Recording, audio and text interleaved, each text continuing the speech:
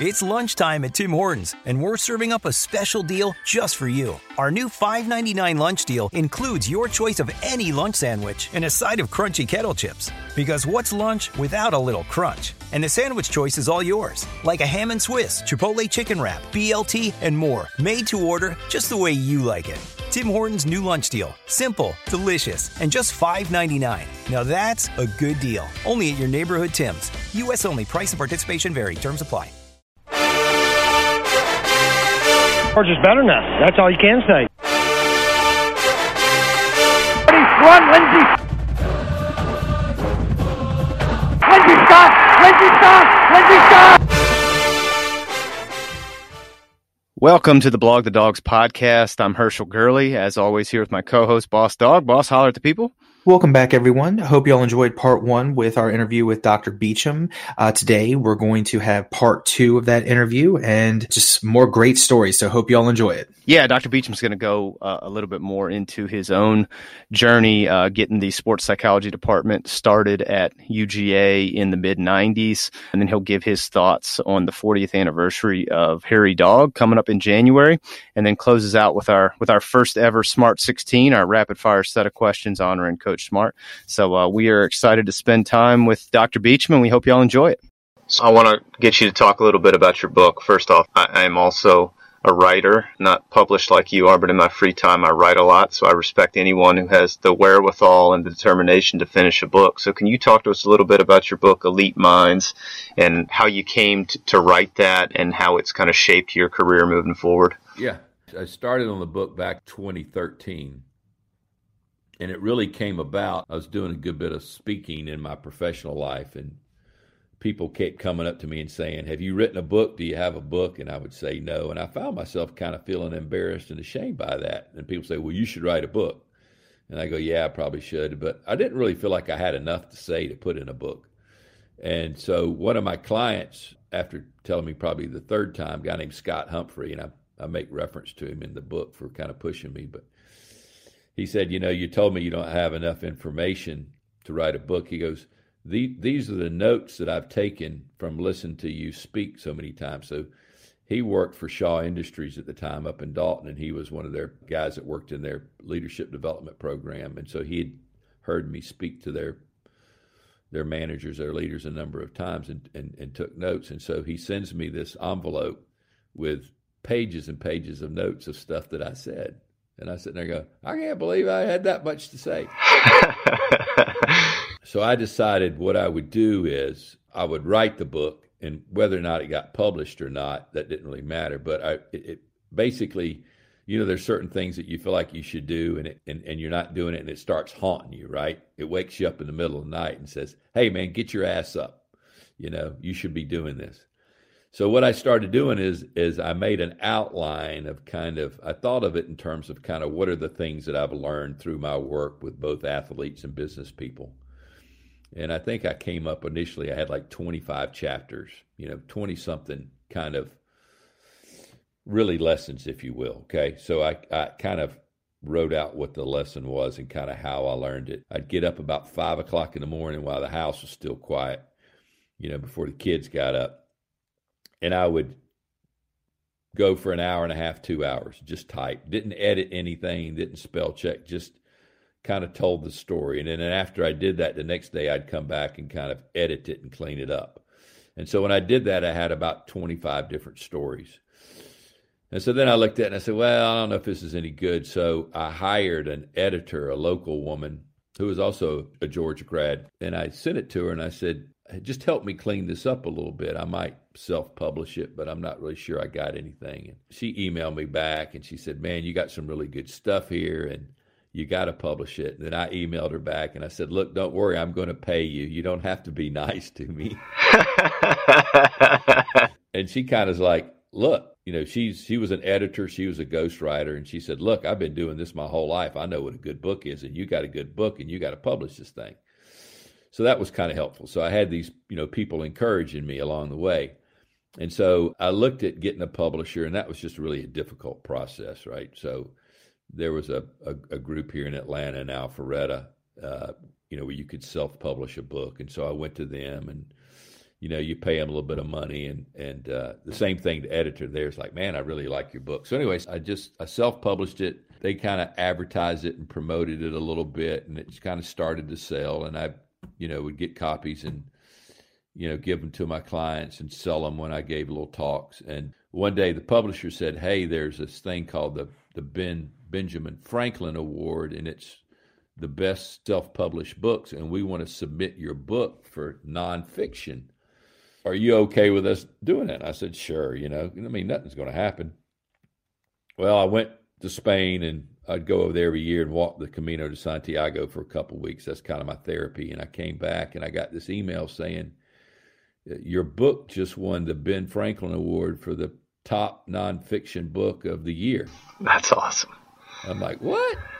That's awesome. So anyway, the book kept doing good, and I think self-published, it sold 20,000 copies, which is, for a self-published book, is a lot. Yeah, that's incredible. Then I ran into another publisher.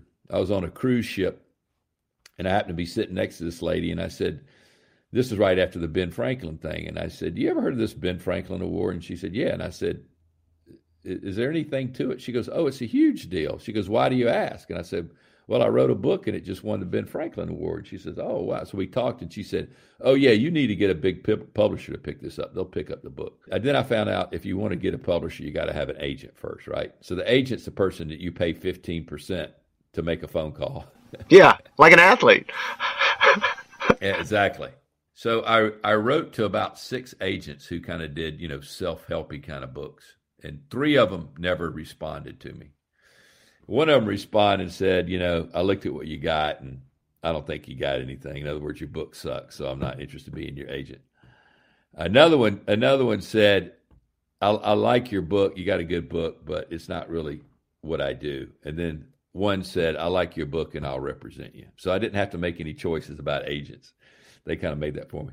So I remember I got on the phone with the person, and I said, hey, what do you think the chances are getting a publisher to pick this thing up? She said, 100%. I was like, no, come on. She goes, no, I used to work for a publisher. She goes, there's no doubt in my mind, Stan, I'll get this book. I'll get a publisher. So I ended up going with McGraw-Hill.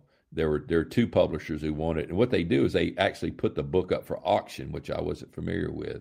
Your agent goes to the books to the publishers who want it and say, okay, what will you pay me up front to take this book? And they both offered about the same amount. And she said, I think McGraw-Hill will be better. So anyway, McGraw-Hill took the book, I think, in 2017. Once you get a publisher, they make all the money and you make nothing, which is fine. I mean, it's a learning lesson, but there's only a small percentage of people making money writing books. So for all those people out there who think they're going to write a book and become a millionaire, have a backup plan.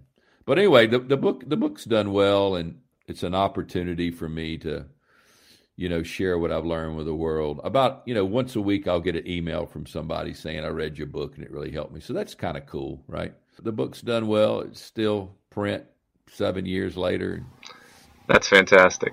About every 6 months, I get a check for $12. after everybody That's gets right. their cut. That's right. Well, hey, I want to ask you I know you travel to speak, and I know you're in the Atlanta areas where your home base is. I know as an alum and someone who's been involved in the program, I know you follow the program, follow the team. What have been your thoughts in the last 4 and 5 years after Kirby's taken over, the trajectory of the program? How does it make you feel as an alum, and what are your thoughts on where things will go in the future? I think if you're objectively looking at the Kirby era, it tells you something very clearly, which is leadership matters, or in sport, who the coach is matters. There's no question about that. I'll be honest with you, when I was working for the University of Georgia as a sports psychologist, I really didn't fully understand the importance of the coach. And then one day, this guy by the name of Tubby Smith showed up on campus. And unfortunately, Tubby was only there for 2 years. I got the last year of Hugh Durham. Hugh Durham was a great guy, really sweet guy, and he let me work a lot with the team, primarily on free throw shooting. They were abysmal, and he said, here, you take over the free throw shooting. So I went in, we did the sports psychology stuff with the team. That year we had 3 guys in the top 10 in free throw shooting in the SEC. They fired Durham. Tubby came in for 2 years and really turned that thing around. And then, he left and went to Kentucky and won a national championship the next year. And his assistant, Ron Jersa, stayed on. I don't know how long Ron stayed, a few years, and I think that, then they let him go. But anyway, so meeting and knowing Tubby Smith, that was when it became very clear to me that coaching matters, because I saw what he did. He basically took the same players and just transformed that. So to answer your question, leadership matters. Who the coach is matters. It's a huge decision. I hate to admit it, but those guys are probably worth every penny that you pay them. I still think that the student athlete gets the raw end of the deal, and I felt that when I worked there. It's an atrocity, and it's just amazing that it still goes on. It's kind of our modern day slavery, and I don't say that to magnify and make the situation, to embellish it, but I really feel that way. You got free labor, and you've got people that because of their free labor, you're making a ton of money off of it, and I really hope someday that gets corrected, especially in football and basketball. Yeah, absolutely. The other sports are non-revenue. So in other words, if you're a baseball player at Georgia and you're not getting paid anything, well, the university's not making any money. In fact, they're losing money on you. And I think they'll get that corrected over time. But anyway, so yeah, Kirby was an athlete. It's interesting. When I worked at Georgia, Bobo was there, Will Muschamp was there, Kirby was there, Derek Dooley's son was a GA. And all these guys went on. They were all there during that time. But yeah, I mean, what Kirby's done has been absolutely amazing. Hopefully, the Georgia people won't become idiots and get mad when he wins only 9 or 10 games one year, right? Right. Because you can kind of see that coming. That's kind of what happened to Spurrier, right? He's like, it doesn't matter what I do; it's never going to be good enough for you folks, and that's true. Fans are really quite ignorant in their expectation. To be a top 10 team year in and year out is very difficult. Forget about winning a national championship, because I really do feel like winning a national championship, you got to have some luck, and things kind of have to fall your way, right? You got to have the right schedule. When you have your bad game, you need to have it at the right time, not the wrong time. But anyway, so yeah, I mean, what Kirby's done has been absolutely amazing, and what we all should do is just shut up and leave him alone. Right. But most people aren't going to be able to do that. Boss spoke on our last podcast about how these are the good old days, and I think there's a lot of truth to that. I think that kind of watching the growth and watching the facilities come up, and, it's been said about him, and I'd be interested to hear your opinion on this based on your professional experience and the folks that you've talked to at leadership conferences and things of that nature. But it's been said that if he wasn't the head coach of a football team, he could very easily walk into a boardroom and be the CEO of a Fortune 500 company just because of his gravitas, his leadership, his knack for that. I mean, what are your thoughts on that notion? Yeah, I mean, he's clearly a good leader, a great leader. And yeah, he could, leadership is not specific to one particular industry. So could Kirby go into business and do well? Sure, he could do that. It's quite a bit different than football. I think what Kirby's really showing people, if you're watching closely, is that the big part of the job is not coaching the players, but recruiting the players. The fact of the matter is there's a lot of people out there who know a lot about the X's and O's of football. There's a lot of those guys. There's a bunch of those guys. And we have some of them, but everybody else does too. But all things equal, okay, if you and I are equal on the X's and O's, but I have players that are just a half a step faster than yours, I'm going to win most of the time. Yeah. And so, I was reading a thing the other day where we're spending more money on recruiting than any other school, right? I think it was $3.7 million. That's correct. So take $3.7 million. Let's do this math really quickly, okay? Because this is interesting. So I'm going to take $3.7 million. And so every year we basically sign 25 kids. That's $148,000 per kid. Let's just round it up to 150, okay? So for every kid that we sign, we're spending $150,000 to get them. Now, we got professors at the University of Georgia who don't make that much money, and that would infuriate them. The question is, should you be spending $150,000 to get a kid on your campus? Right. Now, you can debate that all day long. But this kid that you're going to spend $150,000 to get there, once he gets there, yeah, you're going to give him room and board, right? And he's going to jeopardize his health for the rest of his life for you, and he's not going to get a nickel. Yeah, and that'll come back in spades, whether it's revenue, TV. I mean, what did we see last week that each SEC school received a $47 million payout from the SEC for broadcast deals and things of that nature. So, they're not hurting for cash. Yeah. $3.6 million is a drop in the bucket on that. Well, all the fans out there. Yeah, but all the fans out there that are mad that Fromm and Swift left after 3 years. I mean, really? Can you really be mad at these guys? If you were unemployed, okay, and somebody offered you a job paying you $1 million, let's just make the number simple. How long would you have to think about that? You would say, where do I sign? You'd be gone in a second. Yeah, absolutely. But see, the coaches all know that's the game now, right? Come in, I'll either play you or red shirt you, and then 2 or 3 years later, you're a millionaire. That's what they're selling. They're selling the future. Right. In other words, the story isn't come play football for the University of Georgia. This is what fans need to understand. Kirby's not selling, Nick Saban's not selling, come play football for me. What he's saying is, come spend 3 years with me, go through my preparatory school, go through my training program. Yeah, be an apprentice. And be an apprentice, and do that for 3 or 4 years, and I'm going to make you a millionaire and a household name. So that when you quit playing football, you can go get a job selling something because there'll be an alum who will give you a job, right? Right. So that's what they're selling. And I think a lot of fans don't understand that. They're not selling come play football at Georgia. They're saying come be a part of our program so that we can train you to be a professional player.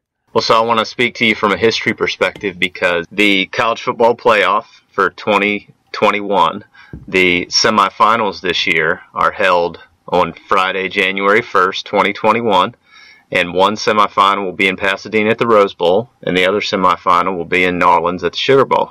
And that will be the 40th anniversary of you donning the hairy dog costume at the Sugar Bowl. How neat would that be if the cards fall as they may, and the dogs end up back in the dome on the 40th anniversary of Hairy Dog's debut? That'd be pretty cool. Yeah, I want to ask you one last thing, and then we want to close with our rapid-fire questions for you. But what has been, or is there, because I'm so interested in this, when we spoke about this, I was kind of shocked at the lack of information on it, just because I think it's a compelling story. What is the general interest level from the Georgia fan base, and or what is the knowledge level from the Georgia fan base about your history being the first person, and what is the engagement, if any, from the university on celebrating those types of things? Just because I was a history major in college, I always find stories like that are awesome, and it's good to remember those types of things. I'd just be interested to hear kind of what the engagement is, or what kind of role that plays as part of your story overall. I don't really have any ongoing relationship with the cheer squad or the hairy dog thing. Interesting enough, my nephew, my brother's son, is a cheerleader at Georgia. Oh, that's cool. And I had a bunch of old cheerleading uniforms from when I cheered in the 80s. I had 2 pair of pants left over. I said, Colin, just put one of these on and just walk out to practice one day with them. And they're like, what the heck? And go, yeah, these are my uncle. There's a cheerleading alumni group, right? You put your name in there and they know how to contact you, and then you can go back for homecoming and get out on the field and cheer, that kind of thing. I felt like with the whole cheering and even college sport, it's kind of like you have your turn and then your turn's over and then it's somebody else's turn. So I don't really have any interest in trying to go back and relive any of that. I mean, it's kind of fun to tell the story because, Georgia people are interested in the story. In fact, those pictures that I sent you where I walked out on the field right before the Sugar Bowl, those are not pictures that are in circulation. And Tom Sapp had sent those to me. And about a year ago, I'm sitting in the Crown Room at the Atlanta airport, and Vince and Barbara Dooley walk in. I went over and talked to him, and Barbara had me on her talk show before. So they know me, they remember me. So we got to chatting, and I said, Coach Dooley, I got some pictures that I think you'll find interesting. And I reminded him, I said, you remember that hairy dog thing? And I said, that was me in it, because he hired me as a sports psychologist, but he didn't know that I was a hairy dog. And I said, yeah, that was me. And I said, I got some pictures of it. So I pulled these pictures up, and Barbara's like, oh, look, Vint, you had hair back then and it was dark. She's kind of busting him about what he looked back then. It was really funny. He liked him and he's like, yeah, well, you send those to me, And so I text him those pictures from, 1980. So it's kind of fun to talk about all that, but, it's the past and that's fine. I mean, the life I have now is wonderful and it's good. And, my kids are grown and doing well. And so life is good. But it's fun to kind of talk about it, but I don't really have any interest in kind of going back and, trying to, be Harry Dog or be a cheerleader all over again. I'm perfectly fine with somebody else having their go at that. I just think it's such a neat story, and it's always cool to be the first, right? I just think there's something neat about that, and obviously being the genesis of that and the fact that it's lasted this long, and Harry Dog has become part of the fabric of the university and part of the fabric of the football experience. Yeah. I just think it's awesome, and we're thrilled that you came on to talk with us about it. We want to close with you with something that we close with all our guests. We're calling it the Smart 16, since Coach Smart wore 16 when he played at Georgia, and it's just 16 quick questions for you to for us to get to know you a little bit. Now, I will tell you, all right, the first question would normally be, what's your middle name? But my understanding is that Stanley is your middle name. So what is your first name? William. William. All right, perfect. Who is your favorite dog? Really? I think I know the answer, but come on and tell us. He's everybody's favorite, I think. Well, it's not Jacob Eason. It's not Justin Fields. Oh, man. Hang on now. Hang on. I got to give you an answer. Obviously, the obvious answer is Herschel Walker, right? Yeah. He's the one. But I'm going to have to go with Kevin Butler. All right. I like that. How about your favorite game? I think we probably know the answer to that one, too. It's got to be a game that I was at. You remember the year, y'all have to tell me the year, but when we were playing Clemson and they had a place kicker who was from Africa, like his last name was like Obuwabi Abi or something, and he kicks a 50-yarder, and then Butler turns around and kicks a 50-yarder. You remember that game? That was awesome. Yep. When I was cheering at Georgia, I don't even think we lost a home game during those 3 years. It was just, so to say what was your favorite game, but yeah, obviously you can say that the game where I wore the Harry Dog outfit and we beat Notre Dame in the Sugar Bowl. It's kind of hard to beat that, right? So I'd have to go with that one. But let me tell you, those whole 3 years, walking into Sanford Stadium and then knowing it didn't matter who you played, you were going to win. That was a good damn feeling, let me tell you. That was a pretty cool feeling. I bet it was. Who is your favorite rival of the Dogs' traditional rivals? What's your favorite rivalry? Clemson. Well, big news this week. They're going to open with Clemson in 2021 up in Charlotte. I think it's great. We should play every year. We agree. What's your favorite away stadium? Ooh, LSU's pretty cool. Alabama's pretty good stadium. I don't know, man. It's just so hard. I have a hard time with the favorite stuff. I've got memories from all of them. Auburn, going down to Jacksonville. I've been in most of them. You go to LSU on a Saturday night and all those Cajuns are liquored up. That's basically football Mary's Mardi Gras, right? That's really what it is. Oh, that's a great way to describe it. So what is the loudest home game you ever attended between the hedges? From my perspective, there's a bunch of them. I remember when I cheered, that's when we got the stadium, like one side would go Georgia and the other side would go Bulldogs, one side go Herschel's, the other side go Walker, that kind of stuff. We kind of started that stuff back then. It get pretty loud. That's when we put lights. I don't know if people remember, there was a time when there weren't lights, and I remember we put lights on the stadium when I was in school to play a night game, and then they closed in. Guys my age remember the tracks. We closed in the tracks, and when we closed in the tracks, then the stadium got really loud.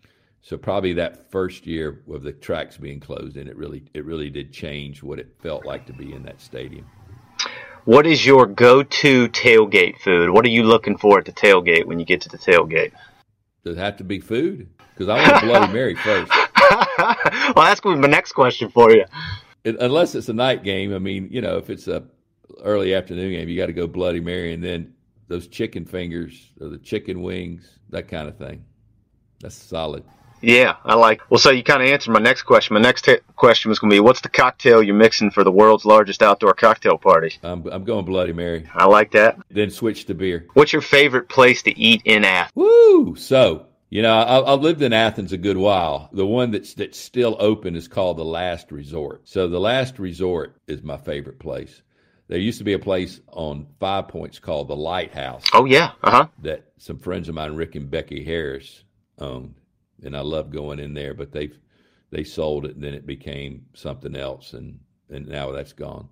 There's a new place in the old Greyhound bus station called Chuck's Fish. My daughter went to Georgia, and she lives in Athens. She's a nurse at Athens Regional Hospital, and that's her go-to place is Chuck's Fish. So for Kate's birthday, my daughter's birthday, we went up there and had some sushi at Chuck's Fish. So for you folks who haven't been to Athens a while, you might want to check out Chuck's Fish if you like fish and seafood. Otherwise, go to The Last Resort. Oh, see, I love this because we're always looking for places to eat, man. We don't like missing meals, so that's a good thing. Have you been to The Last Resort? Been to The Last Resort. Very, very good. Let me ask you this. Either when you were cheering or now, do you have any game day superstitions? T-shirts you got to wear, anything like that for when the dogs are teeing it up? No, I really don't. I'm not really into superstitions. What is your favorite Sanford Stadium pregame tradition? Well, just, tailgating, right? Hooking up with some friends and tailgating. I mean, you got to do that, right? Yeah, absolutely. Yeah. Black jerseys, yes or no? Abso-freaking-lutely. What are we waiting on? How is that not the biggest no-brainer in the history of anything? Okay, and let me tell you, the white jerseys and the silver breeches do not go. Nope. All right? If you're going to put on white jerseys, have red or black breeches. Like, come on, Kirby. You know this already. You're a smart man. The silver breeches only go with the red jerseys. All right. And then we need to throw the black jersey in there some, and we need to not be afraid of it. I think the last time we did it, we got our ass whooped, right? So we're a little bit. That's it. I think they're skittish about it. Yeah, no, you wear the black jerseys. And I remember one year we were playing Auburn, and Auburn came out, I don't know what color it was, blue or orange, and wore them up. And then they changed the jersey color and came out at the game with a different jersey color on. And those War Eagles, they lost their damn mind. We need to do some stuff like that. I mean, we need to realize, these are, 18 to 23-year-olds. Let's have a little fun with this, right? These kids like blinging it out. We need to throw in some black breeches to go with the white away jersey, too. I like that. We're all for that. How about the loss that you're still not over? I'm not going to give you the answer you want. Listen, guys, I'm as big a Georgia fan as anybody is. But it's football, okay? This is not real life. This is a game. This is a game that we play for entertainment purposes only, okay? I respect that.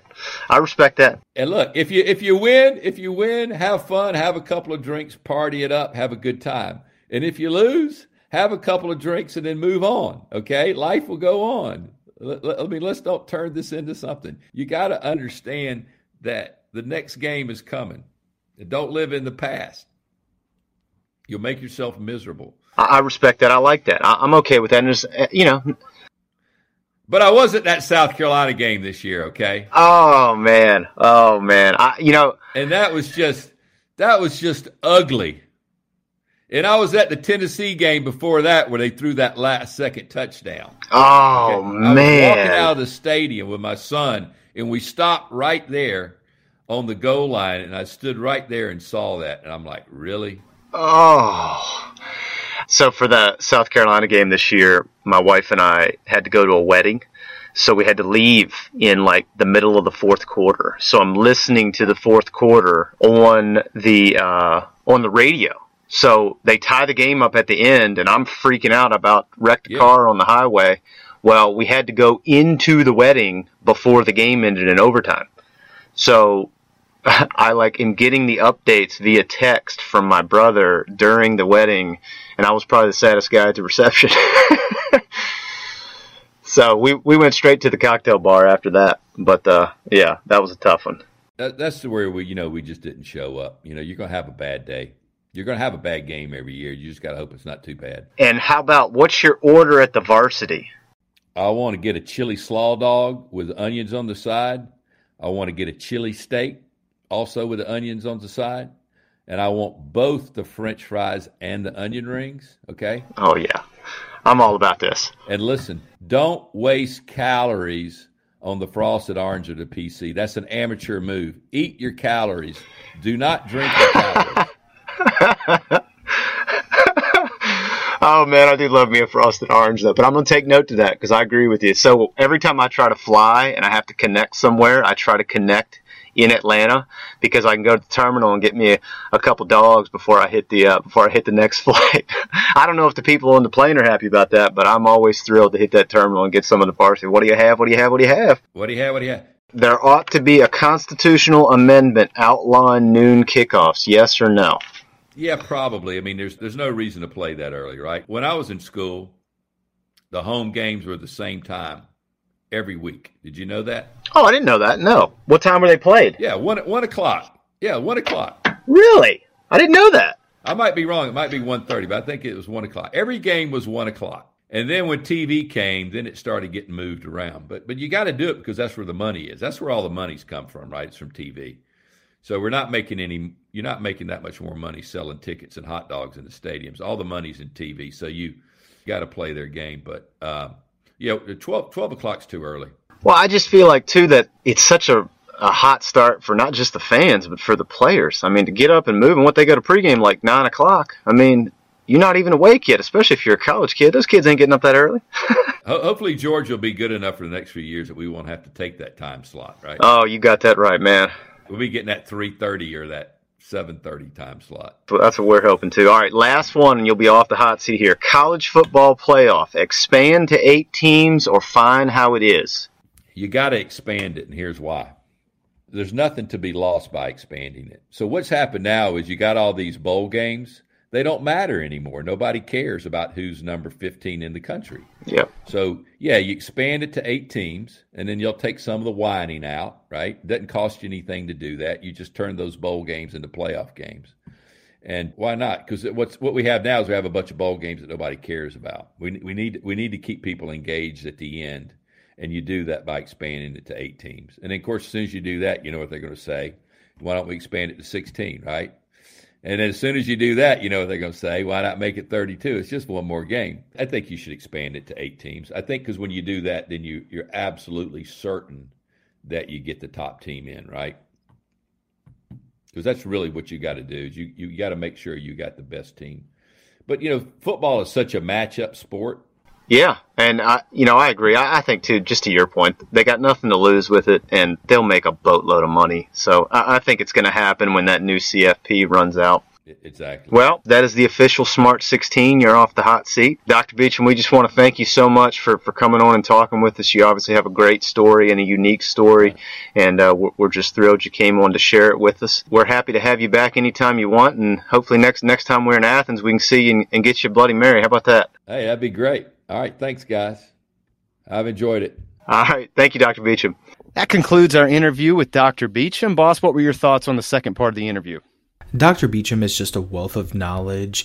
It's amazing his recollection of the stories over the years and really how he feels that he doesn't really fit in the legacy of Harry, even though he was the first, and he gives all the credit to Tom Sapp, the creator of Harry Dog, and how he's just kind of happy to be part of the story. And what a story it is that really hasn't been told, and we're happy and lucky enough to give him a platform to tell it. And I mean, if you listen to the interview, I mean, I really didn't say a whole lot because I was just so enthralled listening to his stories. He was amazing. I loved listening to, his thoughts on the trajectory of the program. I love listening to his thoughts on the Smart 16s, on when we asked him about the loss he's still not over, and how he is like, this is just a game, but how he can recall a certain game that stung him about South Carolina this past year, and then the Hail Mary against Tennessee in 2016. He was very gracious with his time. He was an excellent interview, and thank you, Dr. Beecham. Yeah, it's one of those conversations where you just want to kind of let him talk as much as possible because the stories are so great. And he's obviously still very affectionate about the Dogs and program and follows them to this day. I thought it was extremely interesting to hear his viewpoints on Kirby from a leadership perspective and kind of the differences he's seen from a dynamic head coach. He talked about when Tubby came back in the 90s and how that can change a program. So I thought that was valuable insight. As you said, just really appreciate him being so gracious with his time and spending half of a morning with us to relay those stories and make sure that Dogs fans could hear those things and appreciate that history. So thank you so much, Dr. Beecham, and a big, voracious Go Dogs Sick'em for you, brother. Go Dogs. George is better now.